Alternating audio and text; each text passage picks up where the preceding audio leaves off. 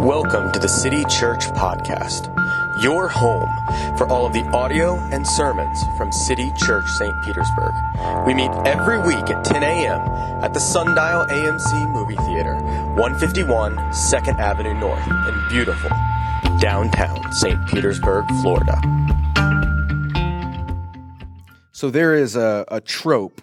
If you're making a movie or a TV show, and you want to show that the people on this show are kind of over the top, maybe they have a lot of money, or maybe this is a part of a culture that is big and rich, the way that you do that very easily is by showing a big party. You just show a party no matter what era it is. You want to show how crazy the Caesars were? Show them at a party. If you want to see what it's like in the medieval world to be a super rich king, show them throwing a party. If you want to see what the Victorian era was like for the mega rich, throw a party with a string quartet. In any sort of era, that's the way that you can show excess. You can show that a people or culture are over the top, and in film, you can do it real quick, real shorthand, just with a party. And the other thing that goes along with that trope is almost always the party doesn't end well. Like almost any time that think about TV shows, movies, anytime there's a big party, almost always ends badly. And that's true in history too. Some of the most excessive parties in history were followed by calamities. You think even about the story of the fall of the Babylonian Empire, which we read about in Daniel 6. That fall was at a party. The kings and all of their sort of ministers were throwing a huge party, and while they were all drunk, that's when the Persian Empire came in, destroyed them, and took over the world for the next couple hundred years. That's one of the reasons that we love to see parties. We love to watch them because there's something about it that we go, I'd like to do that. I mean, who doesn't love a good party? Who doesn't like a wedding? Everybody loves a wedding, right? Everybody wants to go to a wedding. It's good times, kicking back, good food, good drinks, good friends, good times. Even introverts like parties. They go to a wedding and they like it because there's a table for them to sit at to watch other people dance. You go do it. I'll stay here. I have a safe zone. If you want to come and talk to me, you can. There's comfort in spending time with our friends. There's security in know that our day is booked up with a party. We say things like, man, that party was a great way to de-stress after work. We say things like, man, that get-together was the perfect way for me to forget about all the hurt that I'm going through. It's a pleasant distraction from the feelings that we might have of being vulnerable, of the demands that are put on us by daily life. And when we're stressed or hurt, that's what our heart naturally grasps for. We grasp for comfort and security. We ache for them. We go out of our way to create them or find them. But the Christian life, from start to finish, is shaped by suffering and reliance on God. When we find ourselves reaching for soothing pleasure and total security, we find ourselves at best out of line with the way of Jesus, and at worst, worshiping other gods. In many ways, this was what was happening to the people in the time of Amos. They were partying to forget, partying to wipe away or ignore the problems of their lives. But Amos shows up with a message from God like the cops in every teen movie with a party. He comes to break it up. He shows up to shut it down. And so that's what we're going to read this morning. Amos chapter 6 is Amos showing up to the party, ready to shut it down. So if you are able, I would invite you to stand. I'm going to read Amos chapter 6, and we'll have the words on the screen behind me.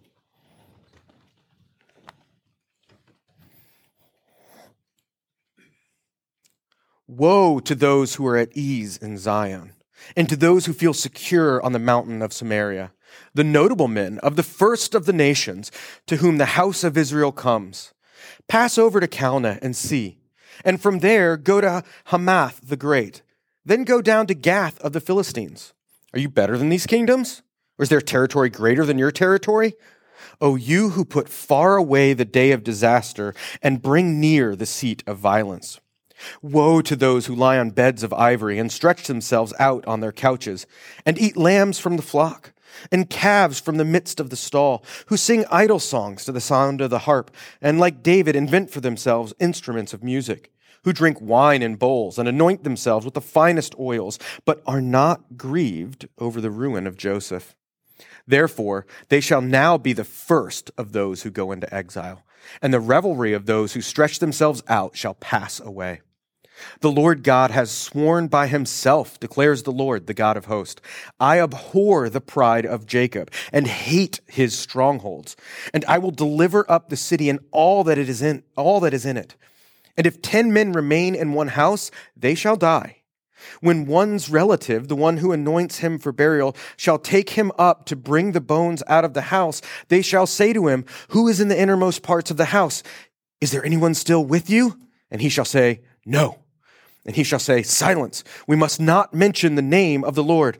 For behold, the Lord commands, and the great house shall be struck down into fragments, and the little house into bits. Do horses run on rocks? Does one plow with oxen? But you have turned justice into poison, and the fruit of righteousness into wormwood. You who rejoice in Lo-debar, who say, have we not by our own strength captured Karnaim for ourselves? For behold, I will rise up against you a nation, O house of Israel, declares the Lord, the God of hosts, and they shall oppress you from Lebo Hamath to the brook at Arabah. City Church is the word of God written nearly 3,000 years ago and intended for us this morning. You may be seated.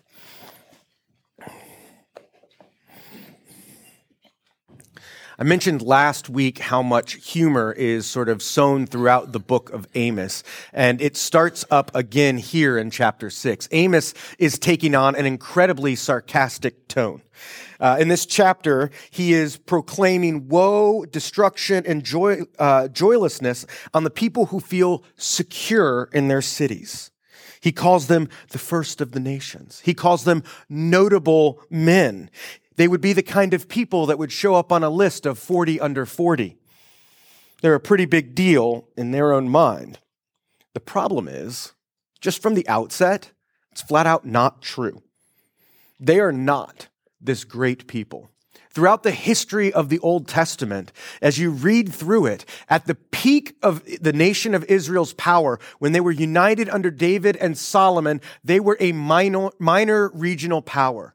They could, go out and win some battles against the Philistines, the Edomites, the Adulamites. They could win battles against those people, but they were still, at the height of their power, nothing compared to Egypt.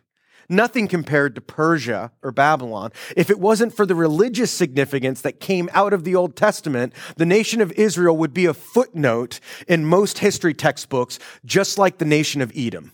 We wouldn't think about it. And yet Amos is showing them, is holding a mirror up to them to tell them that they are not who they think they are. He says, go look at Calneh, go look at Hamath, and go look at Gath. Now, for most of us, we read those names and we say, neat, Bible names. And we just keep going.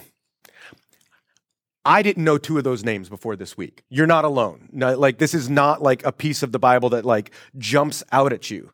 But if you look through history, these are all 3 cities that had just been conquered by the Assyrian Empire. And all 3 of them as cities were more significant than Samaria and Israel.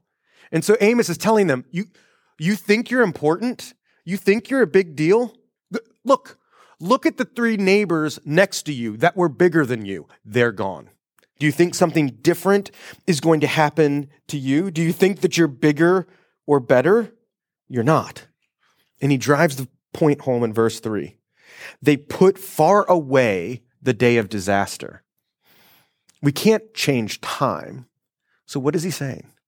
What Amos is telling them is, you are blocking this out of your minds. You are closing your eyes to what is happening. You are just pretending that everything is fine. You're like somebody sitting in a room that is burning down around you, drinking a cup of coffee, saying, this is fine. This is fine. Nothing is happening here. For all of their intelligence, beauty, and creativity that they had as humans, they were being willfully dumb. And that's something that we all suffer from, all of us as humans, beautifully, wonderfully created in the image of God. can be willfully dumb. I'm speaking for myself here.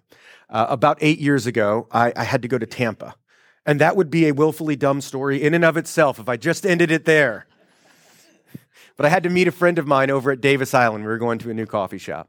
And we went over there and we had coffee and it was a lovely time. And then I started to come home. And it was about the time that the afternoon storm rolled in. And if you're not familiar with Davis Island, it's a little bit like the neighborhoods in St. Petersburg that flood really easily. It's a little bit like Shore Acres. And so high tide and the afternoon storm both came into Davis Island at the same time. And the water on the streets got up to about 3 feet. Now, because I'm very smart, I figured out that if I tailed a Jeep as it was driving down the street, I could go through it and stay right behind it and kind of exist in its wake, and I would be fine. That was a great plan, and everything was going great until the Jeep made a sudden right turn, and that wall of water that it had been pushing out of my way came directly in and hit the front of my car. And I just kept going. I just said, this is fine, for 3 years. Even though it was very strange that I really couldn't run my air conditioner if I wasn't on the interstate. It was very strange that the car's temperature would always get really hot. It was really strange that my radiator wasn't working because it had been destroyed by the water. But what did I do? I just ignored the problem. I just put it out of my mind. That was dumb. It was not a smart idea. And that was just the same thing that the people of Israel were doing. They were oppressing the poor among them. They were being violent, as we have seen again and again in Amos' prophecy. And they were thinking, well, God's not going to do anything about this. We're fine. We're God's covenant people. He would never bring calamity on us. But he's going to. He sharpens his critique of the people by showing them the way that they're trying to cover their problems, by the way they're trying to put this out of their minds. Instead of face the hard truths of where their money was coming from, the people of Israel were using that money to throw lavish parties. Verses 4-7 describe these parties. They're sitting on ivory couches. They're drinking wine from bowls. There was a TV commercial a few years ago where there was some Russian oligarch who was sitting in this fine couch and he had like a miniature baby giraffe. And he just sort of looks at the camera and says, opulence, I have it. That's the picture that Amos is painting here, that these people are just over the top, throwing these parties. They're eating the best veal and lamb chops. And they're doing it all while lying on their fancy couches and listening to their collection of vintage vinyl records. It's as vivid as any movie or show you could watch. It's the lifestyles of the rich and the famous, except Amos is saying this is everybody except for the poor that you are using to make all of this money. They did all of this, Amos says, for the express purpose of avoiding to think about the truths of what they were bringing on the land, of the disaster that was coming because of the way that they were treating the poor. In fact, the way that Amos talks about drinking wine from bowls and anointing themselves with oil shows just how far off the course that they've gotten. The language that he uses there is language that comes from Exodus and Leviticus. These were bowls of wine that should have been a part of the sacrifice. These were oils that were used in the temple, and yet here they are, lounging around, drinking out of these giant goblets on their designer couches.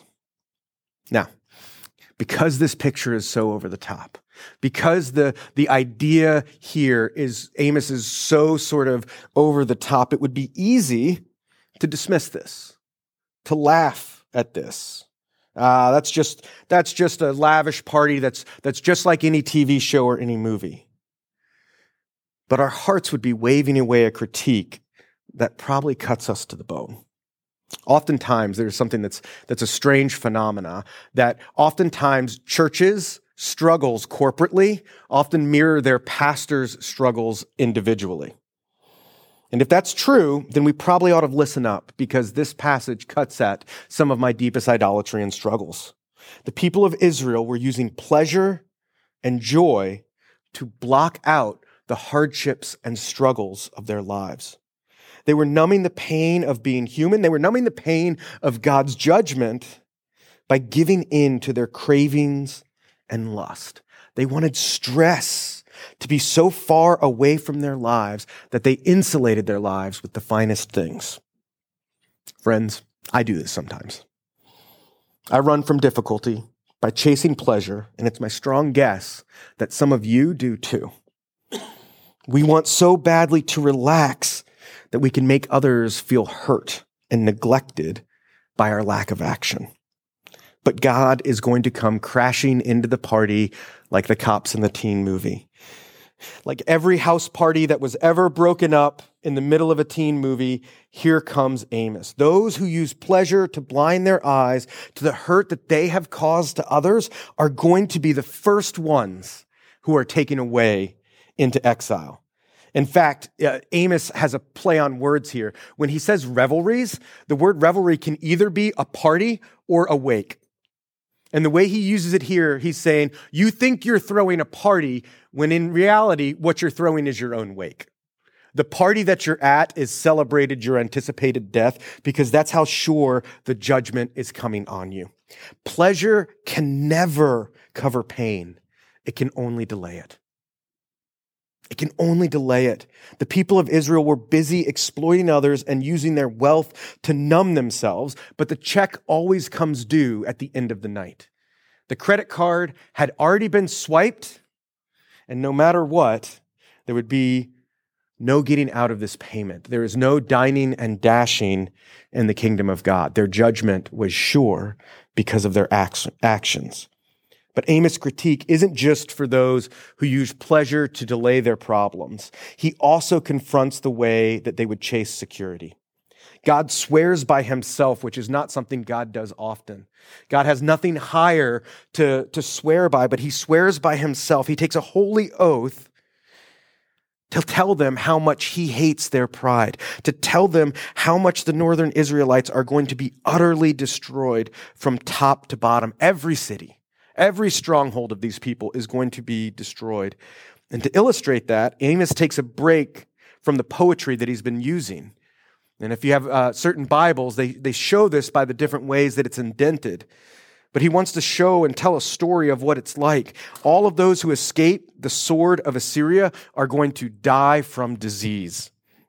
They will pile into a house, hide in close quarters, only to die of disease once they get in there. And then when your family members show up to try to take care of the bodies, when the coroner shows up to look for the bodies to take care of them, they won't even utter God's name. They say, oh, shh, don't even talk about God. We can't talk about him. That's how utter this devastation is going to be. They're going to be unwilling to utter God's name, even though he is the one that's bringing judgment on them. This is a little bit like if you've read Harry Potter in the 7th book in the Deathly Hallows. As they're on the run, there are moments where they can't even say certain words because it's magic. Something would go very, very badly if they say certain words, including Voldemort's name, and so they don't say it. So they're very hushed about it. They don't even mention his name. That's what's going on with the people of Israel in this text. They don't even want to mention God's name because then they might alert God to the fact that they're still alive. That's how devastating this judgment is. In the case of Israel, it was their pleasure and their security that God was breaking and breaching to the point that they couldn't even give one another proper burials. And this calamity isn't just going to come on a select few. In verse 11, Amos says that it's going to happen to the huge houses, to the people who live in the good neighborhoods, and the tiny houses, the people who live in the not so great neighborhoods. It's going to happen to every income bracket, everyone who thinks they are secure.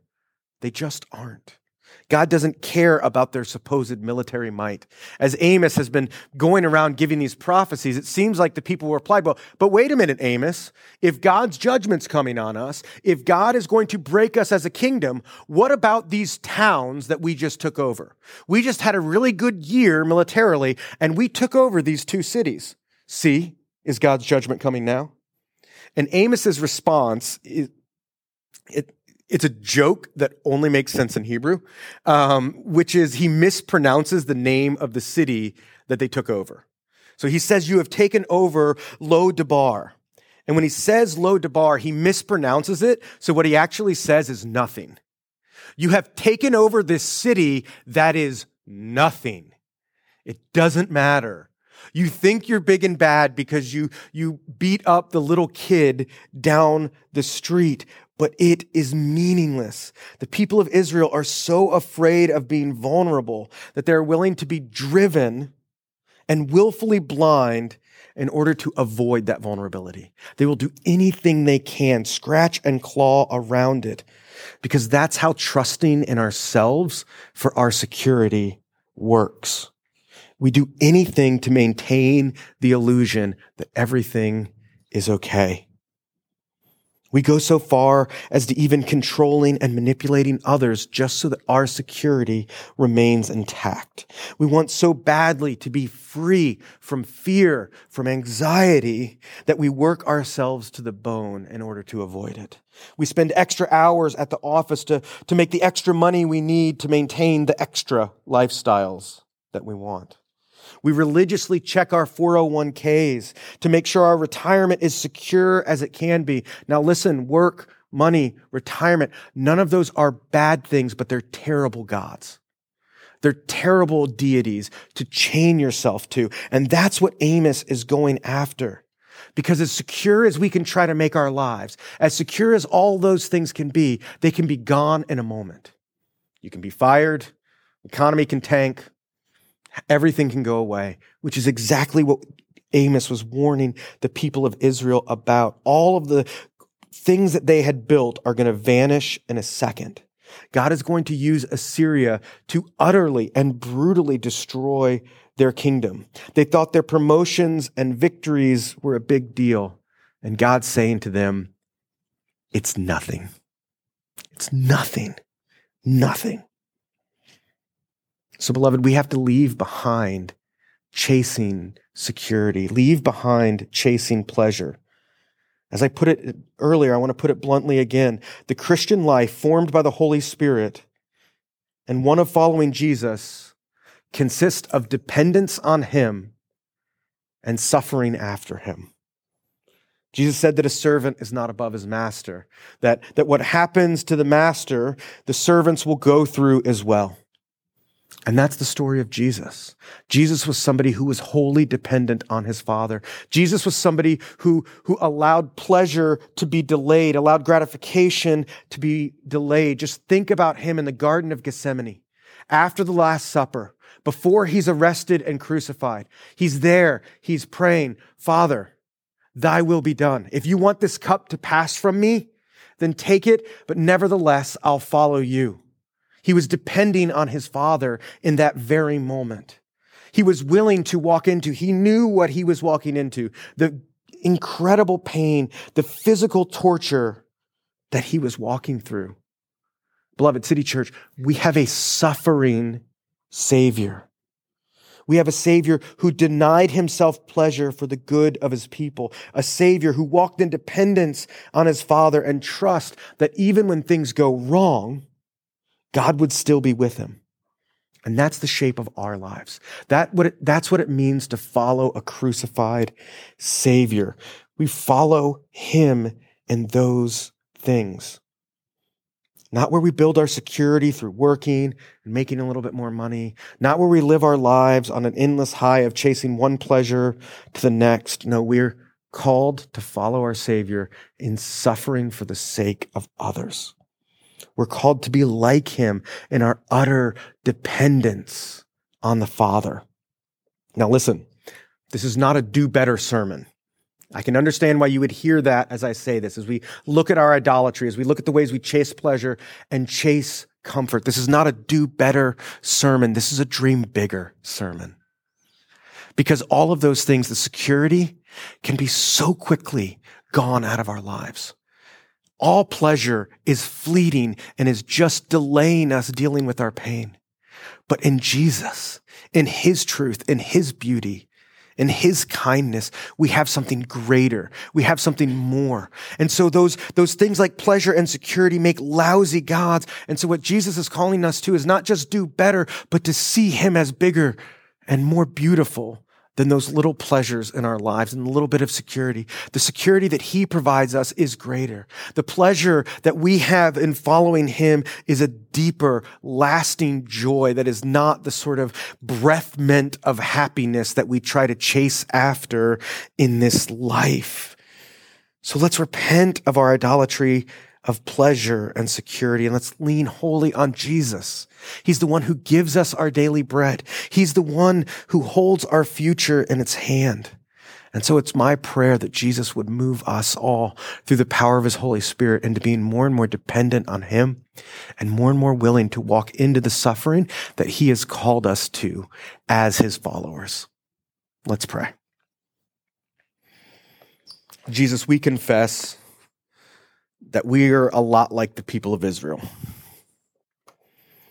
We oftentimes try to numb away the pain of our lives with pleasure. We try to escape from the hard things that we're going through. Lord, we avoid hard conversations that we need to have. And Lord, we also are guilty of trusting in ourselves to build our own security. Trusting in ourselves to build ways to keep control in our lives. That's what the people of Israel did. And Lord, we do it too. And yet, even knowing that, you still endured the cross for us. You still died on our behalf, knowing that we would struggle with these things.